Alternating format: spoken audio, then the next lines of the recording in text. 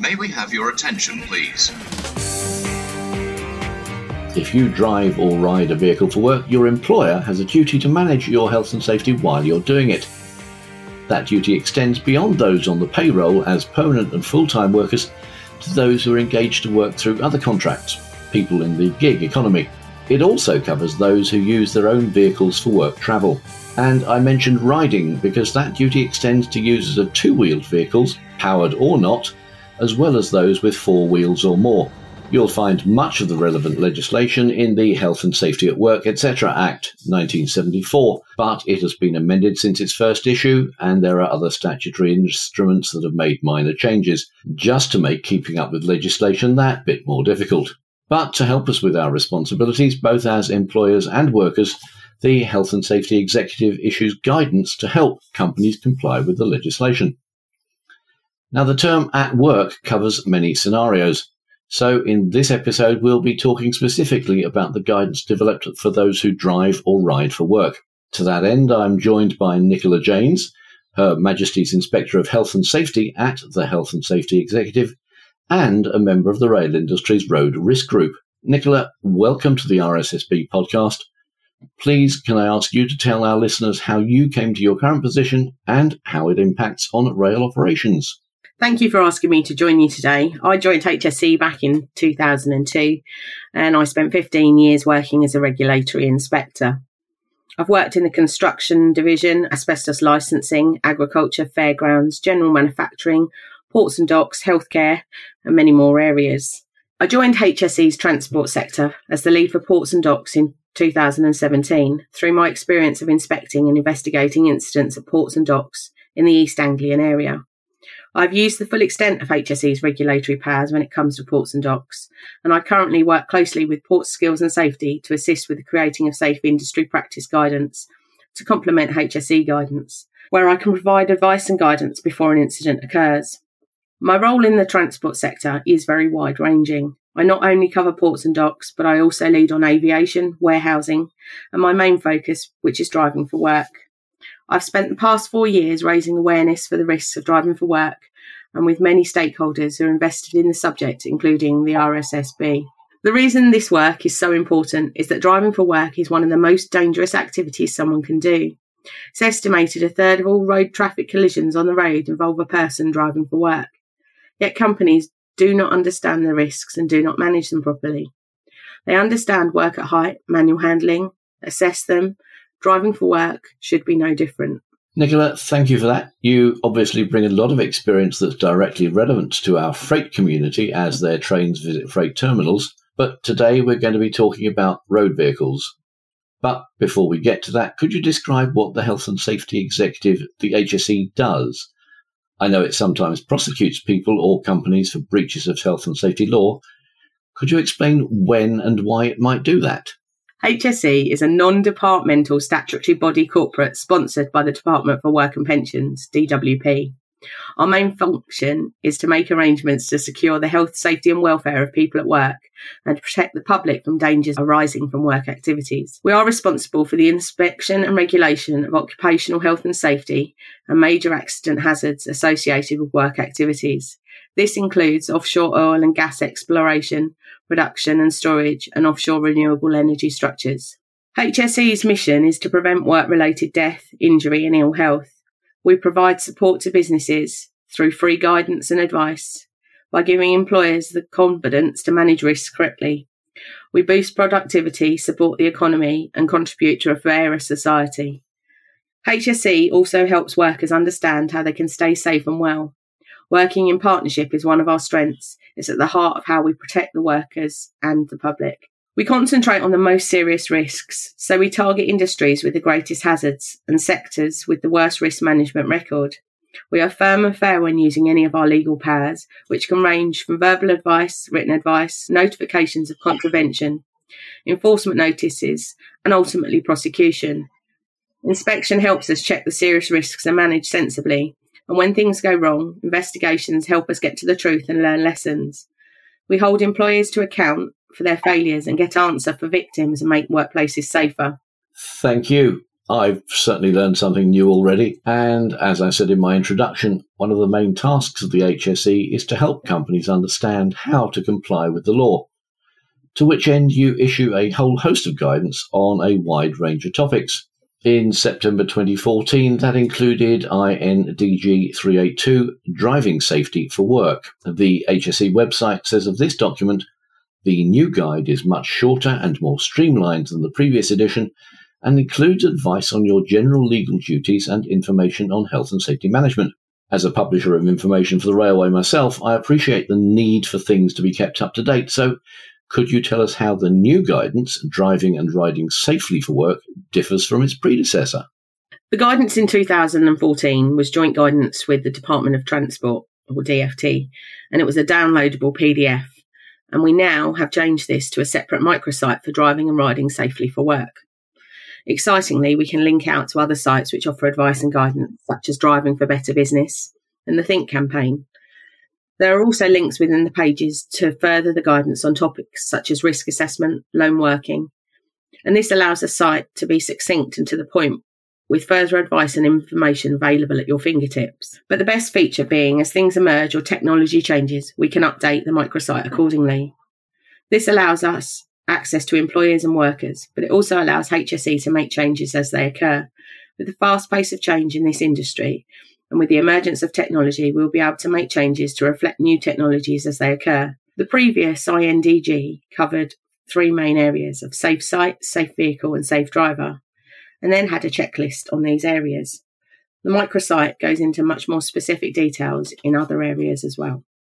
Thank you. So, using a new platform to deliver the information has exciting possibilities.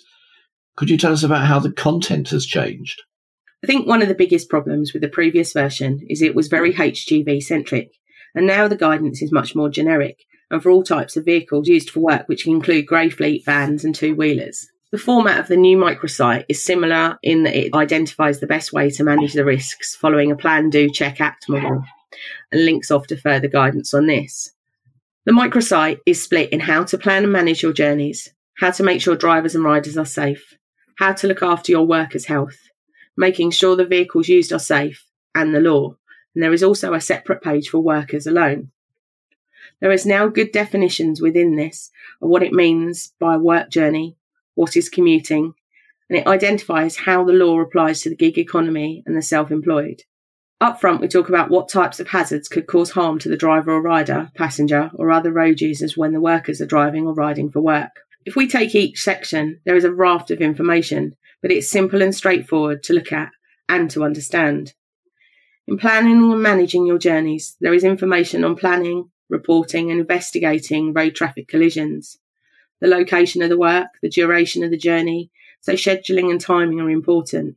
We give advice relating to the weather, and there is a look at telematics and the benefits of vehicle monitoring technologies. Making sure drivers and riders are safe is all about competence and capabilities, training and instruction, but also about managing any ongoing improvements. More importantly, we look at the topic of distraction and how this can be managed, which is especially important for workers who are giving all their jobs via things like PDFs and phones. But there is no point planning your journey and having safe drivers and riders if the vehicles they are using are not safe. So we also provide guidance on why you should choose the correct vehicle and how to keep it safe and in a good condition for work. Thank you very much, Nicola. The new title is Driving and Riding Safely for Work, so two-wheeled vehicles are also covered in this edition. Could you give us an overview of what the users of two-wheeled vehicles need to be aware of? Unfortunately, workers are more likely to be killed or seriously injured on the road when using a powered two-wheeler, and they are disproportionately likely to be involved in a collision which kills or seriously injures a person who is walking or cycling. The information on the microsite applies to two-wheelers, but specifically the training and what the journey purpose is. The carrying of loads and hands-free navigation are all key considerations. They should also be provided with the correct protective clothing, and in poor weather, consideration should be given as to whether a powered two-wheeler or a two-wheeler is the right one for the job. Thank you. You've already mentioned that the Safe Driver section now has 2 areas of focus, as well as its ongoing road in safety management. RSSB is taking a leading role in guiding our industry on health management and healthy behaviours. Would you explain what that section proposes? Health is just as important as safety. In the section, in looking after your workers' health, there is pointers on some of the main topics, including fatigue, stress, and mental health and posture. There are links to the Highway Code where it's suggested that drivers should have a break after 2 hours of driving. This is a huge consideration as drivers of grey fleet and small goods vehicles don't have the same restrictions as HGVs.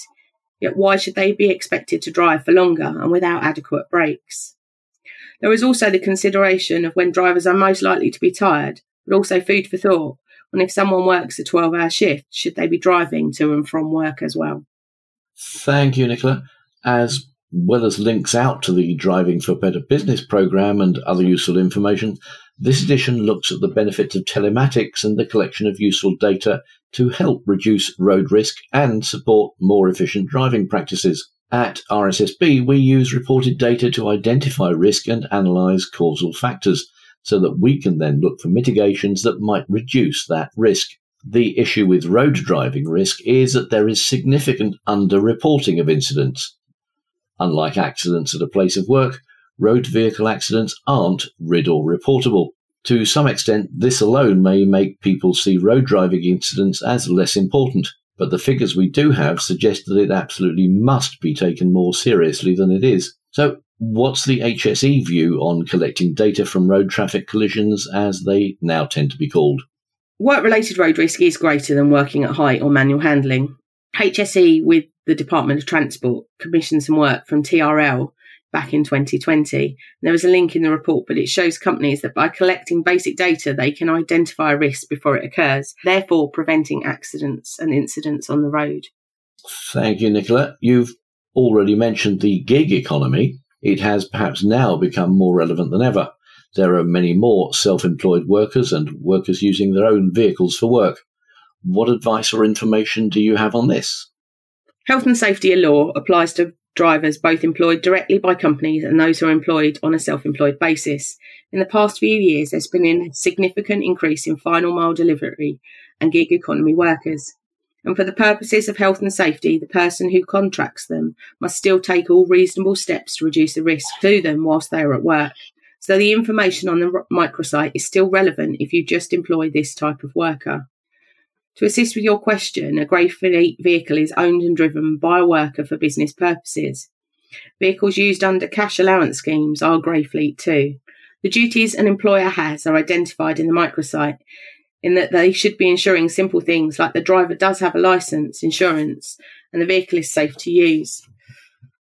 It's the same if they provide the car, a light or heavy goods vehicle, or a two-wheeled vehicle.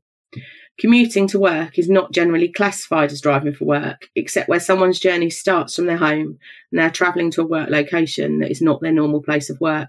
Health and safety law doesn't apply to commuting.